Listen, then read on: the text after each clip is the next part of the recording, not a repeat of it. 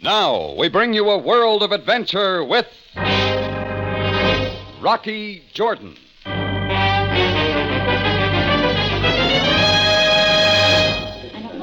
I was sitting alone in my cafe Tambourine when Paulette Martin came to my table. I remembered her from 3 years back. She was the kind you remember. But now she seemed scared, said she was being followed. Paulette showed me a large manila envelope, said what was inside was worth a lot of dough. I thought she was just playing cops and robbers for the excitement of it, but when she made a private phone call from my office and didn't come back fast enough, I got that old feeling that it was going to be one of those nights. I made for my office on the double. Paulette Martin was gone. She'd left the manila envelope with me for safekeeping. I tore it open. Inside were 2 X-ray plates. Down in the lower left-hand corner was the name Dr. Konstantin Markoff. Then I remembered what I'd seen in the newspaper just an hour ago. Dr. Konstantin Markoff had been found at 10 that morning in his office on the Sharia Romar. He'd been knifed to death.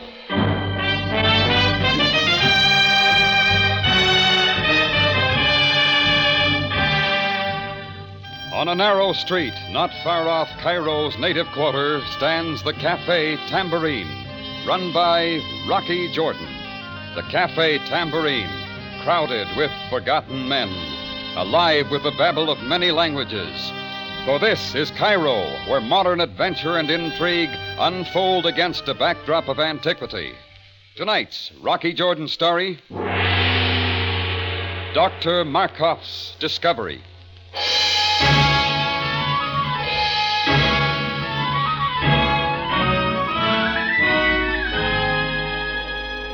I slipped the X-ray plates in my desk drawer and walked around to the door leading into my cafe. A small gray-haired gent in a derby hat was standing at the bar. He was watching me over the rim of his glass. Then his mouth moved slightly. The 2 men who stood on either side of him with their backs to me turned slowly, leaned against the bar, peered at me through the smoke.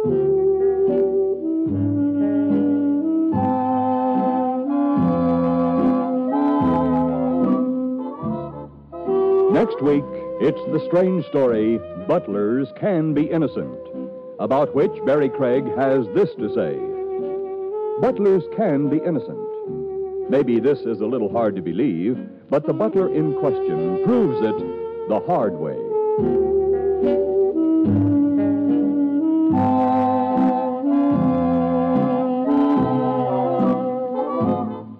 The National Broadcasting Company has just brought you an NBC Radio Network production with William Gargan starring as Barry Craig, Confidential Investigator, directed by Andrew C. Love. Our cast included Jonathan Hull, Libby Janis, Jim Nusser, Henry Hunter, and Howard Culver.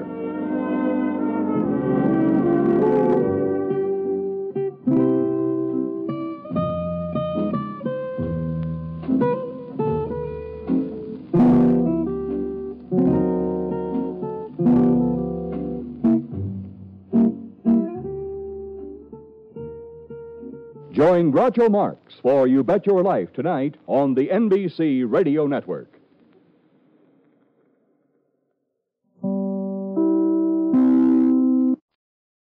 Now from Hollywood, it's time for Edmund O'Brien as... Johnny Dollar. Mickey McQueen, Johnny. How are you? Oh, Mickey, I tried to phone you a couple of times. I never reached you. I'm out a lot these days, Johnny. Say, I heard about your protection of Sergeant, Mickey. Nice going. Well, it isn't good. Taking my meat away from me, putting me behind a desk. I've got to talk to a friend about it. Will you be home tonight? You really sound worried, Mickey. What is it? Oh, nothing yet, Johnny, but there'll be murder before it's finished. My mind's made up. I want to talk to you about it. Well, sure, Mickey. I'll be here any time you want to come up.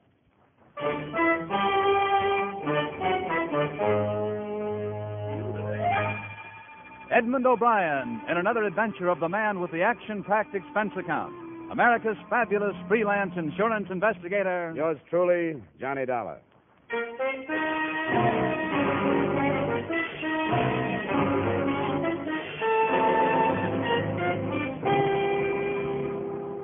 Expense account submitted by Special Investigator Johnny Dollar, to whom it may concern, Hartford Police Headquarters, Hartford, Connecticut. I don't expect you to honor this statement, but since the reports to my regular employers go in on these forms, The following is an accounting of my expenditures during my personal investigation of the Mickey McQueen matter.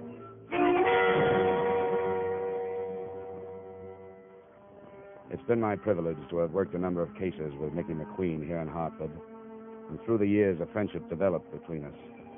So when he phoned Tuesday night to say he wanted to talk to me, I was glad to ask him over. But when it got to be 1:30 in the morning and he still hadn't arrived, I wasn't so glad. He arrived at 2. I'm sorry I'm late, Johnny. Yeah. Oh, what held you up? I was about to drop off. I had to think, Johnny. Oh, you're in uniform, Mickey. What about your beat? My beat? My beat won't miss me.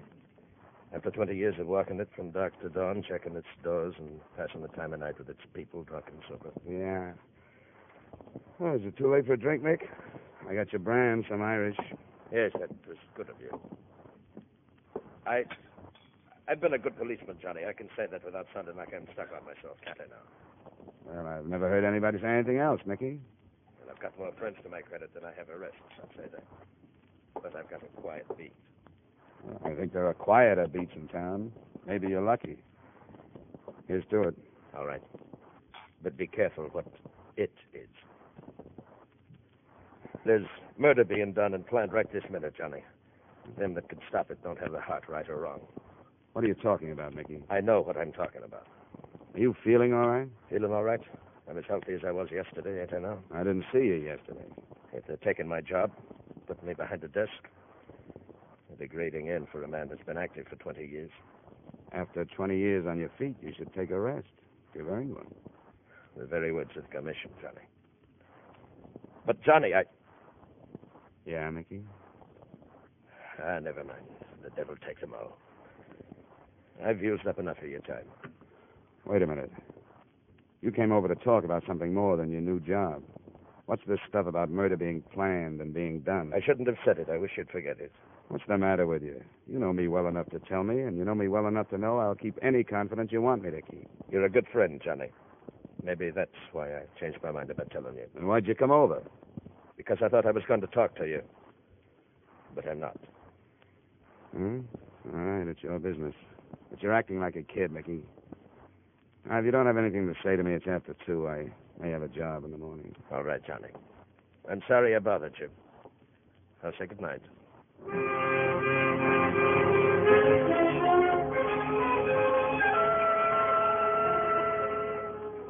I didn't sleep very well for the rest of the night. In sort of a half-doze, parts of Mickey's conversation kept coming back to me.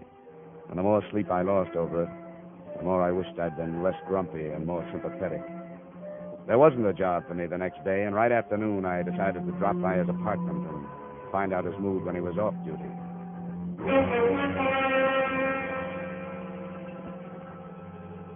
Mickey's apartment occupied the ground floor of a house not far from mine. I could hear a woman crying somewhere inside. I smelled domestic trouble, but I pushed the buzzer anyway. Are you Yeah, I'm Johnny Dollar, a friend of Mr. McQueen's. Oh, yes. Johnny Dollar. He said to phone you if I ever needed. Is he home? In there.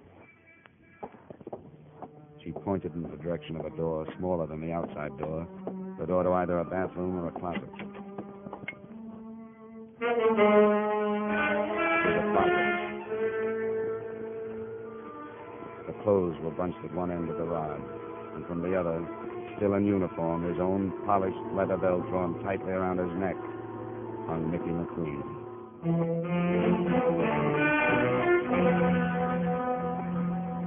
I walked back into the lace-curtained living room. The girl who had let me in didn't go with the furnishings. She was young, attractive, and her shoulder-length white blonde hair might have been natural. She had stopped crying, and she acted as if she were waiting for me to start something. Well, what about it? You explain yourself, or do I get 3 guesses? Never mind that look. I only live here. Ah. Well, I didn't know Mickey had a daughter. Thanks for the compliment, but I'm his wife. I didn't know he had a wife, either. Maybe he was ashamed of me. My name's Thelma. I'm sorry, Thelma. You're an old friend of Mickey's. Yeah, but he never told me about you. Have you seen him lately? Last night. First he phoned me, then he came by to talk to me. What did he say? I'm not sure. He was pretty handy with double talk. Maybe I was supposed to understand it, but I didn't. What was it about? About his job, the change he was making, and something about murders being planned and done, and nobody doing anything to stop them. Then he didn't tell you What? that I was leaving him. He's never mentioned you. Why were you leaving him? Because it was all wrong. I never should have married him in the first place. Why did you? Because he was the kindest, most wonderful man who ever lived. Does that answer your question? Not quite. Is there more? Did you know his first wife? Yeah. And I guess you know he took her death pretty hard. They'd been married 10 years.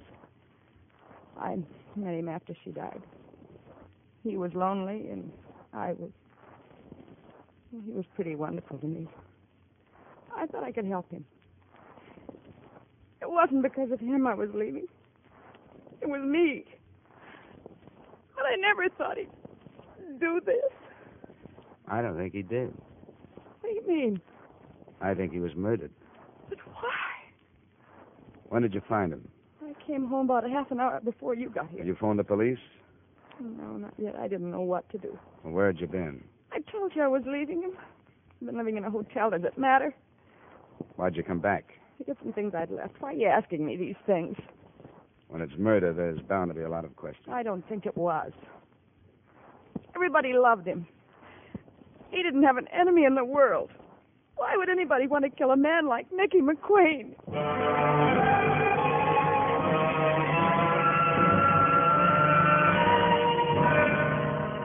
I didn't have an answer for that, but I started there in the house to try to find one. If it was murder by hanging, I knew it couldn't have been committed without a fight. But a half-hour search didn't uncover any traces of a struggle. I phoned in a report and left Thelma and the apartment.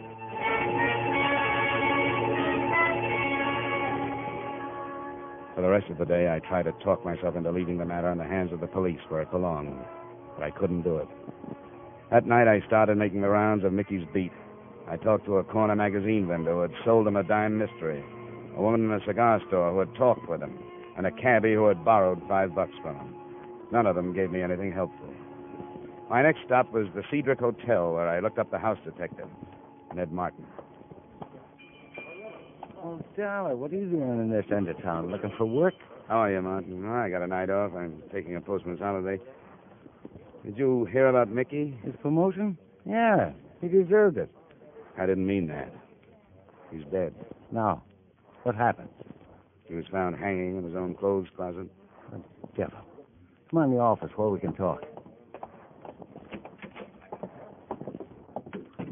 Sit down. Oh, Mickey, I'll miss him. So will I. Did you see him last night? Yeah, he dropped in. He always did once or twice a night, just to shoot the breeze, you know. Why'd he do it? Did he leave a note or anything? I think he was murdered. What makes you say that? He came over to see me about 2:30 this morning. There was something on his mind. He wanted to talk, but he wouldn't. That figures. What do you mean? I noticed something about him last night. He was real low. I asked him what was the matter. He said it was because it was his last night on his beat. He was supposed to check into his new job today, but that didn't sound right to me. Did you know he had a wife? Yeah, I heard about it, and then I hounded him till he showed me her picture. Platinum blonde? Yeah, looked like it, and young. I didn't want to embarrass him by asking, but I wondered about her. What makes you think it was murder, Dollar? So do you think Mickey was the type to kill himself? Well, no, but how can you tell? I guess you can't. All you can do is try to find out. Well, if you don't have anything more, I'll be on my way. Wait a minute. Hmm? I guess it was a dirty trick, and I wish I hadn't done it, but I snooped that marriage. I found out who she was. Her name was Thelma Weaver. She did a couple of years in Joliet. Where'd you get that? Well, things like that don't stay hidden. I'd drop it if I were you. I really would. What are you holding out on me? It's for your own good, Johnny. I'll shake it out of you if I have to. Okay, hero. You know Fred Koo, the Calcutta Club over on Bartlett? I know of him. He's a police informer, isn't he? Part-time. If you won't take my advice and forget it, go talk to him. And don't tell him who sent you.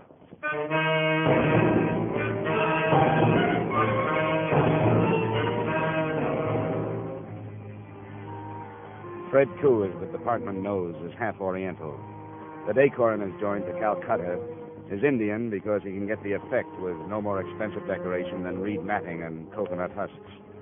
The place was small and was jammed when I got there by a crowd that was largely male. I didn't recognize a face, but from the atmosphere, I got the feeling I could have retired on 10% of the bail bonds they bought in their time. I found Fred Koo leaning against the potted pond. What do you want? I want to talk to you about Mickey McQueen. You have an office? You a cop, too? Only a private one. I was a friend of Mickey's. Oh, sure. Roy. Yes? I'm in my office for a little while. If there's any trouble, you buzz me. What is that? Come on, this way.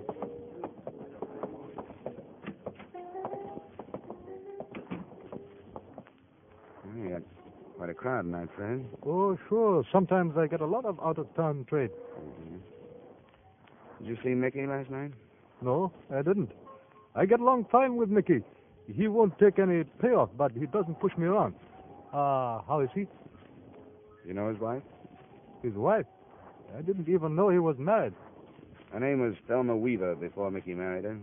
She did some time in Joliet. Oh? Well, why do you bother me with this? I got work to do. You knew Mickey was dead. No, I did not know that. I don't see how it would be enough, but it struck me that if somebody knew he was married to an ex-con, they might try to use the information. I suppose you're right. Yeah?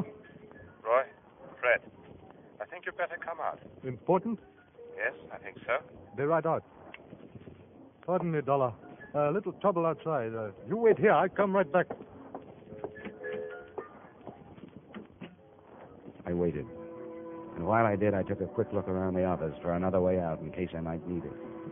There wasn't any unless the steel door in one of the walls was it. But before I could try it, the other door opened. I wasn't expecting Fred Koo to return so quickly, and neither was I expecting who did come in.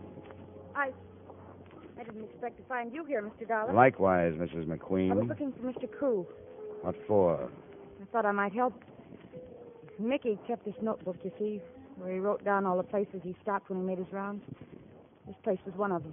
I thought if I could talk to this Mr. Koo. Do you know Fred Koo? No. Do you know anybody named Weaver? Thelma Weaver?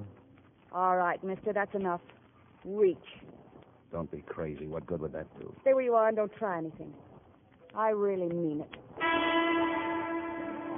She looked like she really meant it. It was a small revolver, Colt 25. I didn't know whether she'd come in meaning to use it on Fred Koo or me, but it didn't make much difference. At the moment, she had it pointed at my midsection. You're a little out of your territory. What's the matter? Take the wrong streetcar? Shall we go, Mr. Jordan? Mind telling me where? You have a choice. Choice? Yes. Police headquarters or the morgue.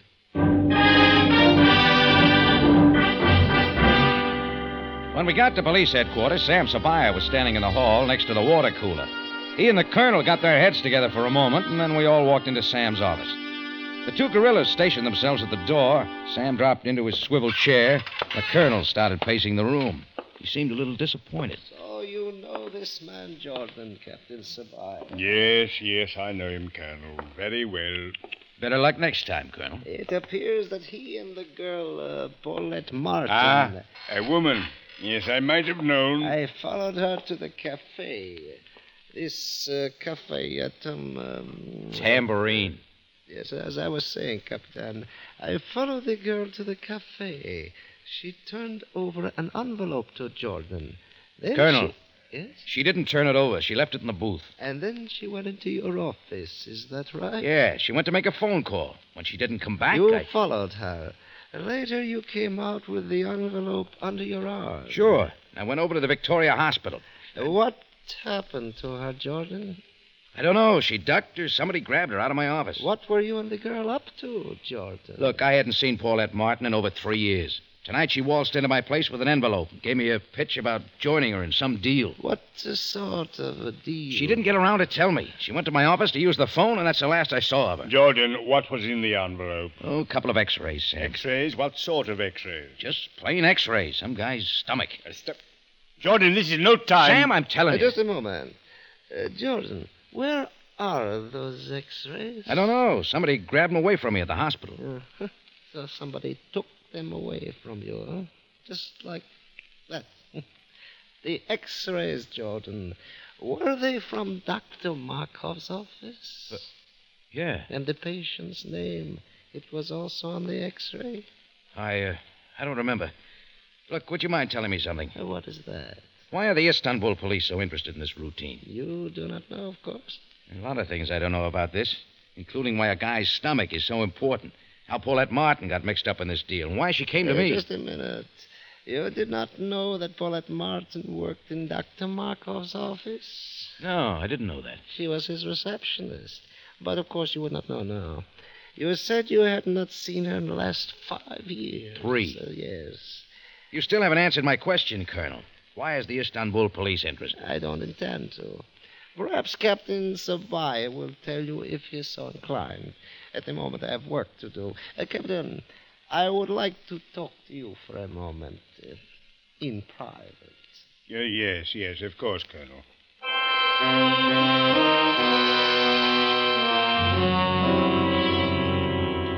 And with that, the Colonel's 2 boys eased me out of the office into the hall. We sat down on the bench and waited. 10 minutes later, the door opened and the little Colonel strutted out. He didn't even look at me as he went past. His 2 boys jumped up and trailed after him down the hall and out into the street. And that was that. I walked over to Sam's office. Sam was in his chair again. Come in, Jordan. Look, Sam, I love that guy, but what's he doing down here? Cairo's in Egypt, not Turkey. It concerns the murder of Dr. Markoff. Sit down, Jordan, sit down. Okay, shoot. About a week ago, Dr. Markoff sent a wire to the Istanbul police requesting information of a very clever and dangerous convict named Brezak. Brezak? He died about 5 years ago, didn't he? Well, yes. After his escape from prison in Istanbul, he was drowned in the Black Sea. But there was never any positive proof that he actually was dead. The body was never recovered. So now, 5 years later, Dr. Markoff here in Cairo suddenly starts asking questions about Brezak. What's he want to know, Sam? Merely if there was a possibility that Brezak was still alive. Nothing more. The Istanbul police replied to the wire by sending down one of its prize bloodhounds. There's a thing underneath the doorknob there. You slide it over. Oh, yeah. You're Barry Craig. Yeah. You're not doing very well, are you? I could write my name on the dust on your desk. What name would that be? Wilma Lord. How do you do, Miss Lord? Mr. Craig, have you ever killed anyone? Not for a fee. Will you answer a question about the weather? I don't know much about the weather. Why'd you lock the door behind you, Miss Lord? I can't have anybody see me here. There's a woman comes around a couple of times a week. I'll speak to her about the dust. Oh, that's not... I'm going to marry a man named John Waring. Uh-huh. He's older than I am, a lot older. It's a question of taste. He's rich. Sweetens the taste. We're going to be married in a few weeks. I want nothing to happen to that marriage. I'll hire you. Cupid Craig, with a $sign in front of the Cupid. What do you think might happen? Death. Something wrong with Waring's health? You've heard of murder, haven't you? I've heard of it. Whose murder, yours or Waring? The door's locked. Whose murder? I can't stay. Is there another way out? Back of the water cooler. Leads to the back hallway and the fire stairs. I'll phone you. Sure.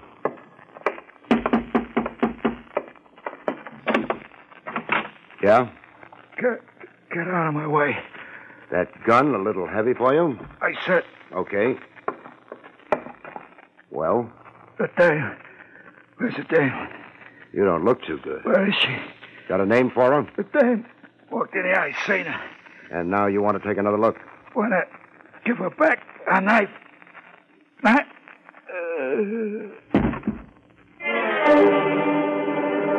The floor stopped him. I kicked the door shut behind him. The knife he'd mentioned was angling out between his shoulder blades. I didn't want anybody to confuse him with a client.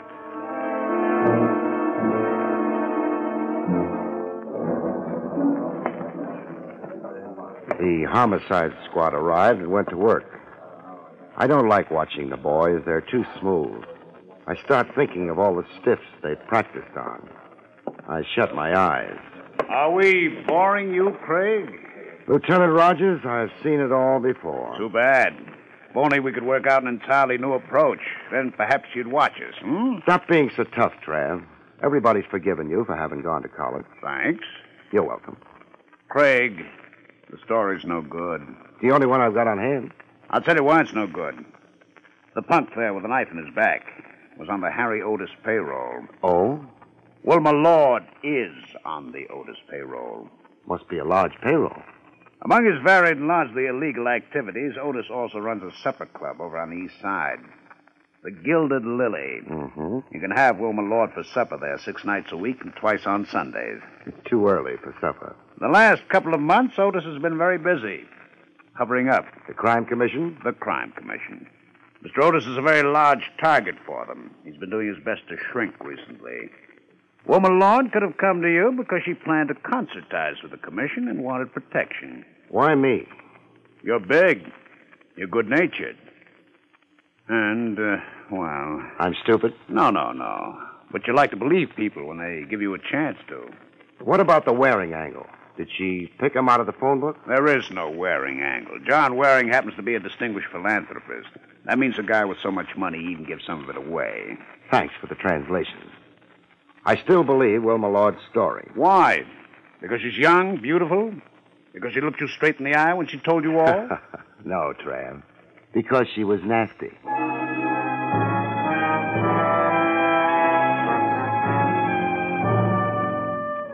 Homicide wound up and went away. One nice thing about it, after they were through, the office no longer needed dusting. The clock in the church tower across the street made noises. So, after a while, did my stomach. But I was waiting for a phone call. Maybe the cops would get Wilma Lord before she... Dr. Markoff. He's dead, sir. Just this morning. I read about it. Sad. Yes, I know. He took some x-rays of you recently, didn't he? X-rays? Yeah, indeed, sir. Indeed he did. But how did you know? A doll named Paulette Martin waltzed into my cafe tonight. She said they were worth a lot of dough. Any idea why? See here, Mr. Jordan. Is this some sort of a... excuse me. I don't think so, Griswold. I took the x-rays over to a friend of mine at the Victoria Hospital. On the way out, I was slugged and relieved of the x-rays. I don't understand, sir. Why would anyone go to all that trouble for x-rays of my gad, sir? It's preposterous. I must say I don't like the idea of my stomach being battered about Cairo from pillar to post in this manner. No, sir. I don't enjoy it one bit. Rather indecent, don't you think? After all... All right, Griswold. Relax. I think I see the pitch. Sorry I bothered you. One moment, sir. Pardon me. I want to know more of this. Some other time, Griswold. I'm in a hurry. See you around. I went back out into the street. George, the cabbie, was sitting on the front steps of the house waiting for me. We were successful, Mr. Jordan? We were, George. We were. Now, do you know where Dr. Nureddin lives? The famous surgeon? Yeah. No, Mr. Jordan. But I'm sure you will have no difficulty. So am I, George. Okay, hoist up your puttees and let's away to the nearest telephone booth.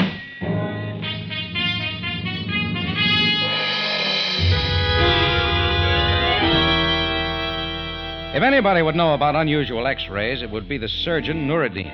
At 9:45, I was ushered into his study. At 10 o'clock, Dr. Nureddin and I had a glass of sherry, and at precisely 10:15, I left with a small pencil sketch he had made. It was the kicker to the case, and I tucked it safely away in my breast pocket. 5 minutes later, I put in a call to Captain Sam Sabaya.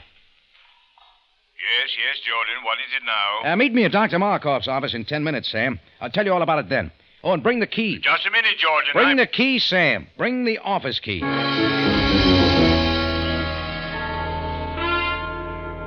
Sam was already standing at the entrance to the small office building in the Sharia Romar when I got there. We went inside and started across the lobby. Well, Jordan, what is this all about? Oh, it was a sucker play from the start, Sam. And little Paulette started it. The x-ray plates she slipped me were phonies. It dawned on me while I was talking to Griswold. Griswold? Who is Griswold? The guy with a stomach. But he doesn't figure. Now, see how this shapes up. Paulette Martin has the real plates. She's holding on to them, see? When the doc gets bumped, she gets scared, figuring she's next. To throw the murderer off her trail, she picks up a phony set of plates from the office, Griswold's, and waltzes into my cafe with them. I see. Sure, while the murderer's trailing me, Paulette slips away with the real plates. Oh, here is Dr. Markoff's office. What do you want in here, Jordan? Fast browse through the good doctor's files. Oh, hold it, Sam. What's the matter? Somebody's coming up the stairs. Come on, let's get out of sight. A few seconds later, a woman came into the corridor. It wasn't Paulette Martin, and she stopped in front of Markoff's office.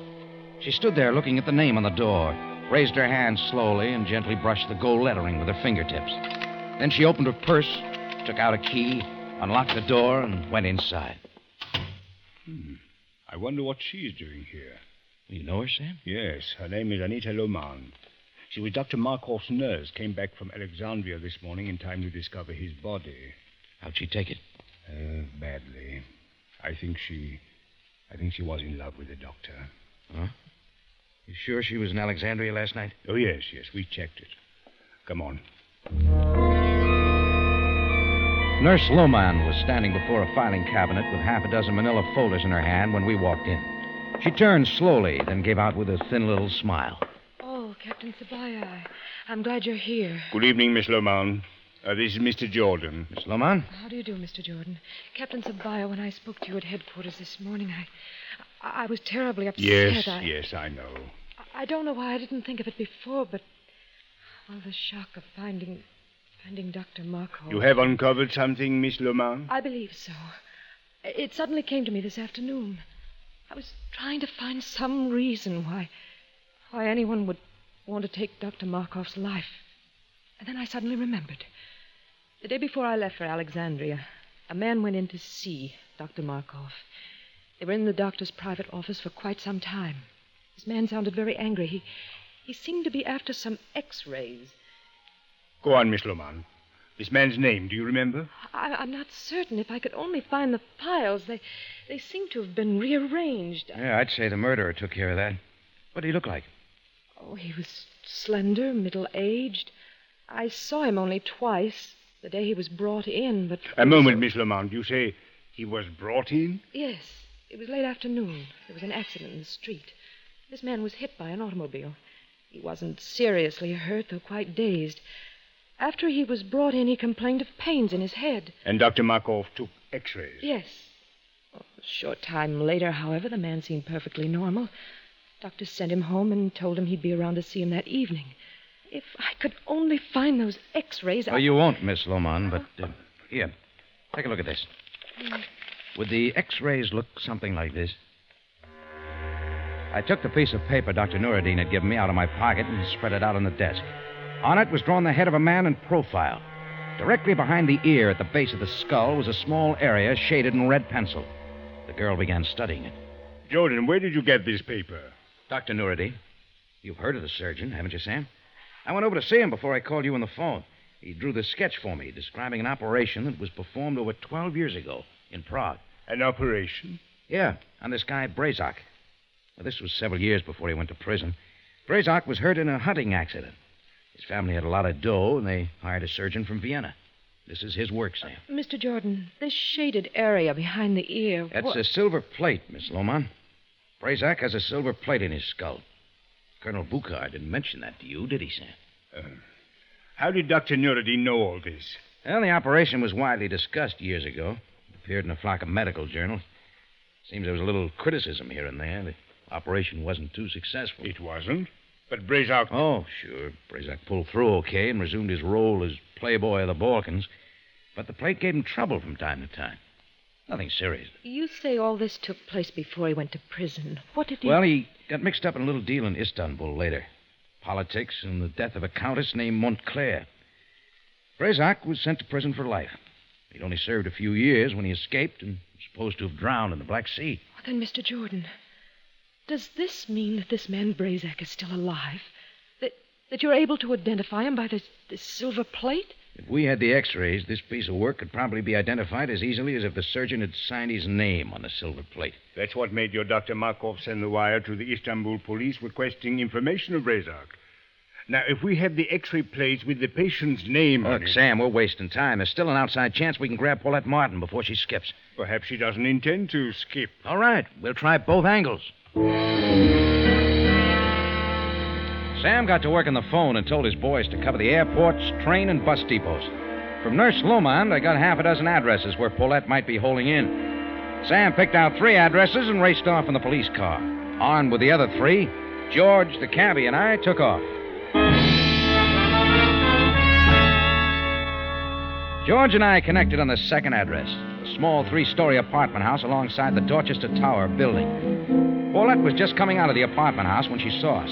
She had a good head start, and by the time we pulled up, she ducked into the tower building. When we raced into the lobby, a scrubwoman was standing there with her hands on her hips, muttering to herself and looking up the stairway. Mr. Jordan, this way, up the stairs. Look, George, I'll take the stairs. You grab one of the elevators. Go up to the top floor and work down. You get it? Yes, I understand, Mr. Jordan. It was rough going by the time it hit the 6th floor. I could hear Paulette above me racing up the stairs. Then I stopped. I couldn't hear her anymore. I eased up to the 7th floor slowly. On the next landing, I found her shoes. Paulette was doing better now on her stocking feet. On the 10th floor, I ran into George. Mr. Jordan, did you see her? That dame runs like a deer. Come on, George, let's go back up. She must be up there. Perhaps the roof, Mr. Jordan. It is possible... Here, come on. When we reached the roof, it was deserted. We eased up the tower and directly under the huge clock. At the head of the spiral stairway was a door. We walked into the small room. The light was on, but the room was empty. As we started to turn around, the door slammed shut. We were locked in. Mr. Jordan, the ladder there. Perhaps we can get above. Okay, George, you try it. I'll see what I can do in this door. Yes, there must be some way. For an instant, I didn't know what had happened. The shock had jarred the room like it was built on a plate of Jell-O. Then I remembered we were directly under the huge bell of Dorchester Towers, Cairo's version of the Big Ben. I shook the sound out of my brain and looked at my watch. 11:45. Then I looked over at George, the grinning cab driver. He wasn't grinning now. He was flattened out against the wall, his face gray with fear, and there was a wild look in his eyes. Mr. Jordan, we must get out of here. We must get out of here. Yeah, relax, George. We got 15 minutes before the bell opens up again. 15 minutes. 15 minutes. Yeah, it's 11:45 now. Midnight, we're in for another session. Unless we can... No. We must get out of here. Well, I was in favor of that, too. But I didn't see any reason to get so excited about it. George scurried up the ladder and tried to open the trap door. It didn't budge. I went to work on the other door with my knife. All I came up with after 10 minutes was a couple of broken blades. George kept clawing at the trap overhead, but he wasn't getting anywhere. He was like a wild man now. The minutes ticked by. George threw both hands over his ears and crouched in the corner of the room. Then it hit again. George dropped to his knees, shook his head, then staggered to his feet like a drunken man. He fell against the wall, covered his face with it. Featured in the role of Wilma was Elspeth Eric. Barry Craig, starring William Gargan, is under the direction of Hyman Brown. This is Don Pardo speaking.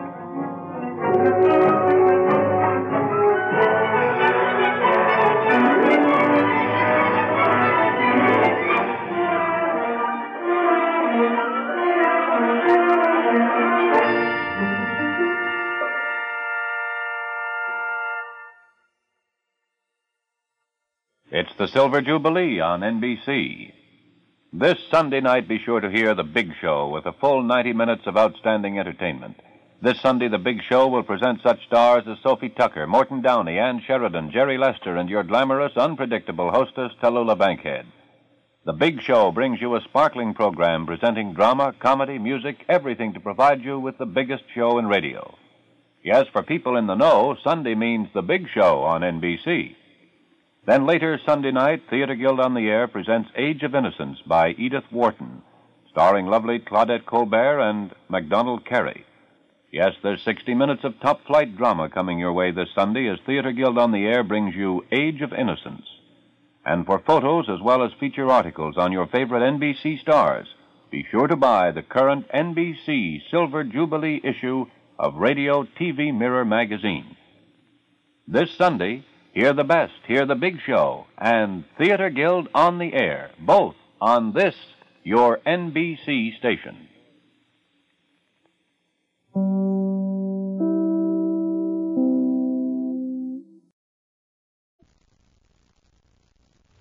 Hollywood, it's time now for... Johnny Dollar. Ben Orloff, Mr. Dollar, at Continental Insurance Company in New York. Oh, yes, Mr. Orloff. What can I do for you? Did you ever hear of a place called Virtue? Are you kidding? I'm very serious. Oh, wait a minute. Virtue, South Carolina? That's right. You, want me to go down there? Yes, if you will. Do you have a bulletproof vest and a couple of extra handguns I can take along? Well, my one suggestion would be that you do not take along any firearms. After all, ex-gangsters... Yeah, I see what you mean. All right, what do you want me to do? Our representative has his office in Georgetown. He can give you the whole story. His name is Joseph Pigatello. Got it, Joseph Smokey Pigatello? The guy whose name was linked with Murder Incorporated a few years back? Yes, Dollar, Joe Smokey Pigatello. You, sure you want this assignment? Well, I'll tell you this, Mr. Orloff. Yes? If you don't have to pay off on my insurance policy before I'm through, well, mister, this is going to cost you a whopping big expense account.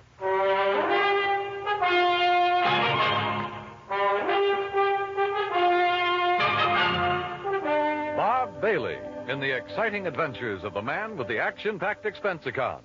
America's fabulous freelance insurance investigator. Yours truly, Johnny Dollar.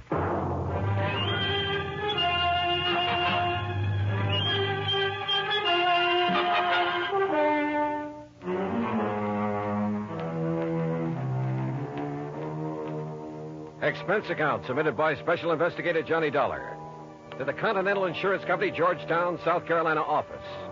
Following is an account of expenses incurred during my investigation of the Village of Virtue matter.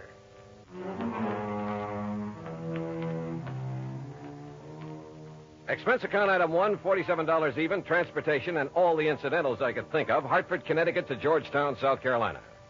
Item 2, $1 for a cab to Continental's office on Screven Street. Hi, Dollar. I'm Joe Pigatello.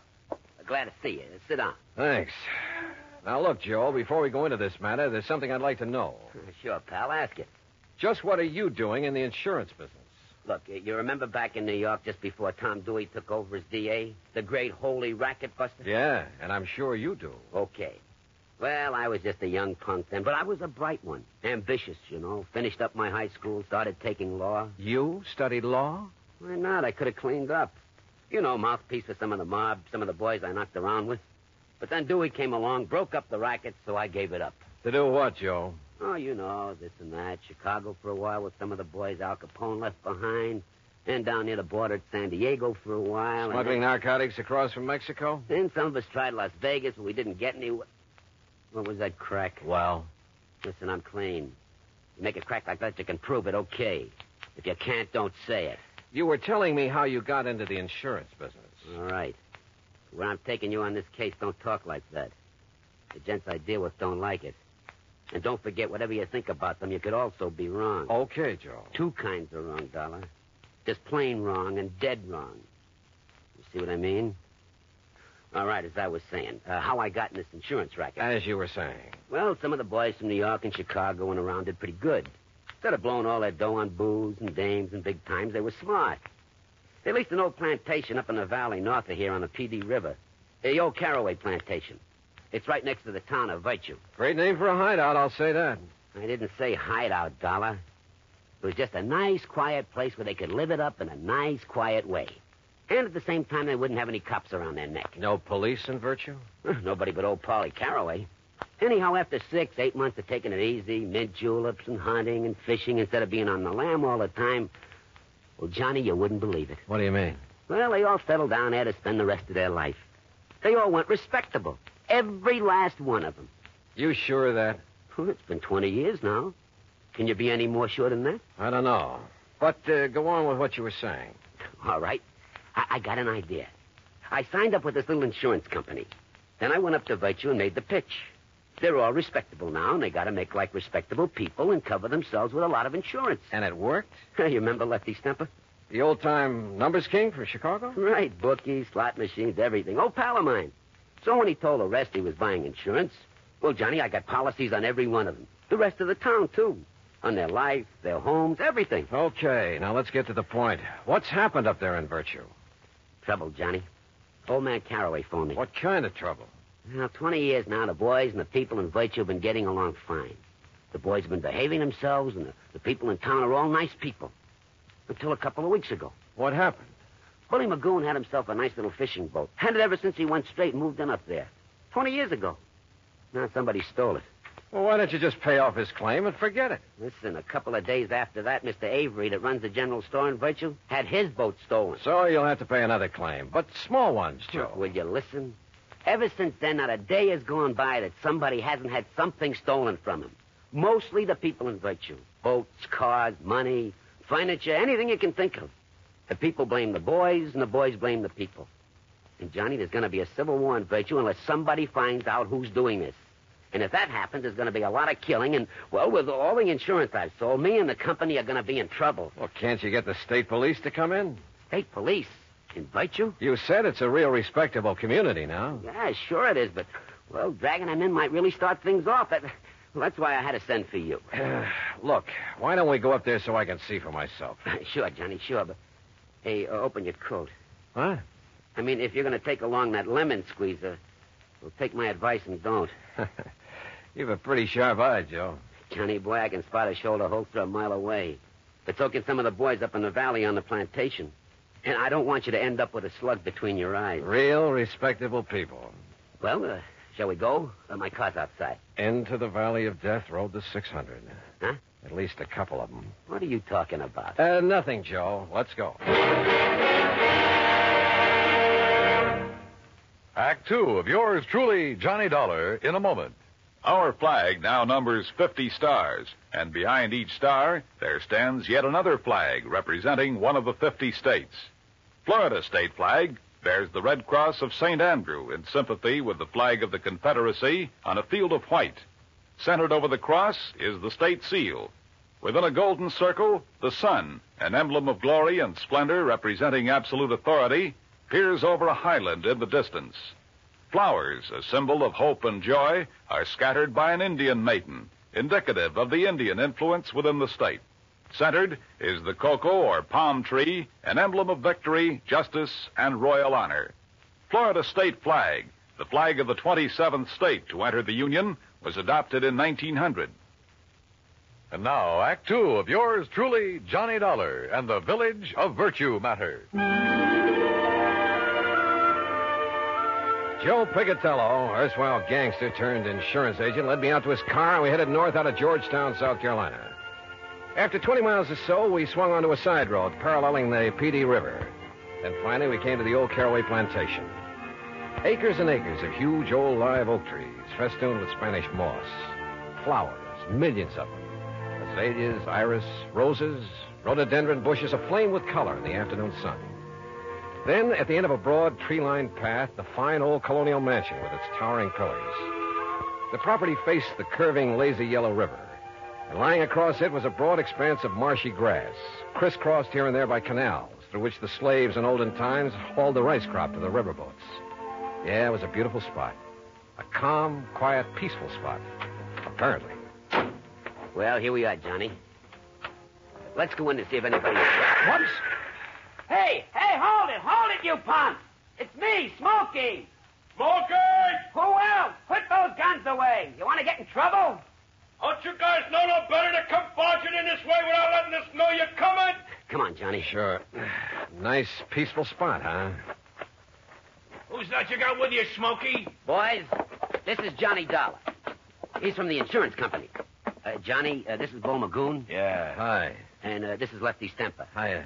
Johnny Dollar, huh? And the shrimp there is Flippy Lakovich. Hiya, Johnny. I'm pleased to meet you. What? That's away, Flippy. What did you bring here, Smokey? A dick or something? Yeah, Dollar, what's the idea of packing a ride? All right. Let him go, you guys. Oh, yeah. Look, he's on our side. He's up here to find the stuff that's been stolen. Yeah? We don't need no outside help. Oh, you've found who's behind the thefts, huh, Lefty? No. If it's any of your business, It then I is don't my business. You're interrupting me. Yeah, Dollar, shut up. I say we'll find out who's coming over here from Virtue and taking our stuff ourselves. And when we do, we'll eliminate them. Right back to the old days, huh? If we got to protect our rights. How about letting me have my gun? Well? Hear that, Flippy? He wants his gun. You make a move the dollar and I'll flip you so fast. Oh, you mean like this? Hey, it's Flippy got flipped. Attaboy, Johnny. Yeah, the shrimp finally got it. Hey, Johnny Dollar, you're okay. Anybody else want to get smart? He cut me off of the guard. Expert, huh, Flippy? Well, you ain't anymore. Now, Lefty, I'll take my gun. Oh, sure, yeah. Yeah, you're okay, Johnny. All right, now let's get things straight. I'm not the cops, but I'll drag him in if necessary. Oh, no, listen. You listen. I'm going to try to stop what's going on around here, and if any one of you interferes, I'll have you locked up so fast you won't know what's happened to you. No, wait a minute. Now, listen to me, will you, Dollar? Well? Look, I guess we're all kind of shaky. You know, we're sort of somewhat upset by the events of the past couple of weeks or two. You know what I mean? Lefty, Joe told me that if the burglaries, robberies, whatever they are, go on much longer, there's liable to be a war between you and the people of the town. We ain't worried, no. We got enough guns and ammo stashed away around to shut up. Bull. Oh, yeah, sure, Lefty, sure. I'm sure you have. But if you ever expect to make peace again with the townspeople, if you expect to stay on here... We got at least 15 years to go. Shut up. Okay. All right, look. All we got here is our hunting rifles and we're shotguns and a couple of pistols in case of a snake, you know, while we're hunting or fishing here in the swamps. A lot of cottonmouths around here, you know. That's a fact, Johnny. The point is, I didn't come here without providing for any and every exigency. What's that mean? Boy, what a dope. It means if anything happens to him, we're dead. Now, ain't that... excuse me, isn't that right, Dollar? Right. You see? Now, give me a hand, cooperate with me, and maybe we can clear this thing up. Don't, and I have only one alternative. What's that mean? Shut up. And that's to have you legally ousted from here, out of the state if necessary. Oh, now, look, Dollar, we'll cooperate. Now, I don't mind telling you, we love this place. Look, it's the only real home we got. Flippy and Sadie, we got Bull and Mary and me and Nora. Maybe we got records, all right. Some of us maybe did time for some of the little jobs we pulled, huh? But we've been playing it straight since we come here all along the line. It's like I told you, Johnny. Yeah, honest. Look, that's the way we want to keep it. If the people in Virtue will just leave us keep it that way. And you know something? I don't get it. Don't get what, Lefty? Well, over 20 years, everything's been nice and okay, huh? Now they got to start this. What about the losses they've suffered? They asked me, Dollar. They're phonies to cover up for robbing our stuff. Nobody asked you. Oh. Maybe they think the same way about your losses. Say. Yeah. Now, where's the owner of this place? Caraway? Oh, yeah, he's over in Virtue at his office. Office? Sure, he's a mayor and a police. All right. Joe and I are going over to see him. Now, Johnny... Smokey, will you please don't go? They see you guys coming from here, they're going to take a shot at you. Now, Caraway told me so. Yeah. Sure. We'll take that chance. Come on, Joe. Well, I'll tell you, Johnny. Tell me along the way. Come on. The more I thought about the whole thing, the sillier it all seemed. Yet it was obvious that even after 20 years, Lefty and Bull and Flippy might think of only one way to settle their problems, with a gun. And if the people of Virtue were feeling the same way. But as Joe and I walked along the main, the only street of the little town, there were no signs of hostility or even suspicion toward us. Now, look, Johnny. If those bums back at the plantation are making this trouble... Why? Why would they, Joe? Well, that's what I don't get. But what if they don't like your interfering and decide to knock you off? Then I'll probably go to my grave unmourned, unremembered.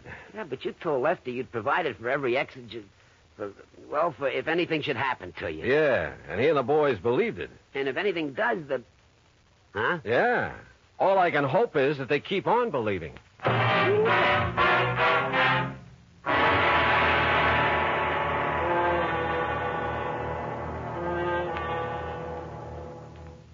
Act 3 of yours truly, Johnny Dollar, in a moment.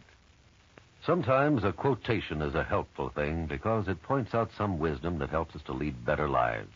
Here's one that struck me as being very wise and true. Dr. Samuel Johnson, that wise and witty man immortalized by Boswell, said, quote, "It matters not how a man dies, but how he lives," unquote. A man's life may be long or short, but the way he lives it is the important thing. It's important no matter what he does. They have integrity, loyalty, and honor, and a sound code of conduct. Enlisting at the age of 17 with his parents' permission, Corporal Charles L. Gilliland found himself, soon after his 18th birthday, in a narrow defile in the middle of the treacherous rocky terrain of Tongmangni, Korea. At 2:30 a.m. that moonlit morning of April 25th, 1951, Corporal Gilliland's Army Unit, Company I, 7th Infantry Regimental Combat Team of the 3rd Division, became the focal point of a murderous assault from Chinese Communist forces. The fighting became brutal and bloody. The brunt of the attack was directed up the defile guarded by Gilliland with his automatic rifle. The slashing barrage of small arms, automatic weapons, mortar, and artillery fire was dropping the men all around him. Gilliland faced the full force of the assault and, advancing against tremendous odds, poured a steady fire into the attacking forces and eventually halted them. For valiant and heroic conduct, Corporal Charles Gilliland was awarded the Medal of Honor. Although in age, he still may have been considered a boy, he had lived and died like a man. And now, Act 3 of yours truly, Johnny Dollar and the Village of Virtue Matter.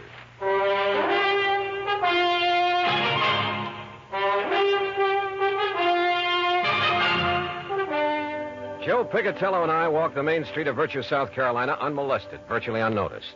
And we found the mayor, Parley Caraway, in the little shack that served for an office. I'm also the police chief, Mr. Dollar. Don't you forget that, sir. And you found no clue as to who has been committing the robberies? No, sir. None whatsoever. But who else would do it? They're all three of them ex-gangsters. Sure. Ex-gangsters. Why, Mr. Caraway? Why would these men suddenly want to make trouble with their friends, your townspeople? I don't know. I honestly don't know. Unless, of course, they think they can take over the way they used to take over gangs in the old days. After 20 years of a happy relationship? Mr. Caraway, they never made a bit of trouble in all that time. I know it. But the fact remains that unless this trouble stops, after all, Virtue was here long before they came, unless it stops, I say, I shall have to break their lease and make them leave the plantation. That's too fine a property, sir, to... Mr. Caraway, that plantation isn't exactly what you'd call a paying proposition for a long time, was it? Well, it has been since those men leased it. Oh, they pay you pretty well for it, huh? Enough to keep it in good repair. Hey, that's a beautiful ring you're wearing. Huh? Oh, yes. Yeah, 2.5-carat diamonds, sir. Yeah. And is that your nice new car out front? Yeah, it certainly is. Ain't it pretty? About $8,000 pretty. Yeah. Hey, didn't you have a new one last year, too, Mr. Caraway? Of course. I try to have one every year. But now, Tell me one thing, Mr. Caraway. Yes, sir? If you really think the robberies around here are going to cause so much trouble... Oh, I do. That's why I contacted Mr. Picatello. Well, why haven't you called in the state police? Because I am the mayor of Virtue. I'm the police department, and I can take care of these things myself. And now that you gentlemen have witnessed the bad blood between these gangsters and the people of the town, well, sir, I'm going to throw them off that plantation. In spite of all the money they've been paying you? Yes, sir, and I'm sure you gentlemen will back me up in... all the money, did you say? Enough to keep you well-dressed, well-fed, and fancy cars. And now, look here, sir. Do you realize how much that property will bring? Well, that depends. How much have you been offered? I'll tell you how much. $124,000. Ah. How did you know? You just told me. Well, now, listen. You also told me why you've been robbing the people of Virtue and those men at the plantation to stir up bad feeling, give you an excuse to get them out. What? Johnny, you're right. Now, just... Caraway, if I do call in the state police, it'll be to have you locked up. No. And if Joe here has any sense, he'll tell the insurance company to bring charges of fraud against you. You said it. Oh, but the money. Think of all the money I could make selling the old place. Now, where's the stuff that's been stolen? It hasn't been harmed. It's stored away, carefully stored away. I was going to give it back when those men left, and I could sell the place. Give them their stuff, too? Oh, I'd make up for it in cash, every cent of it in cash, yes.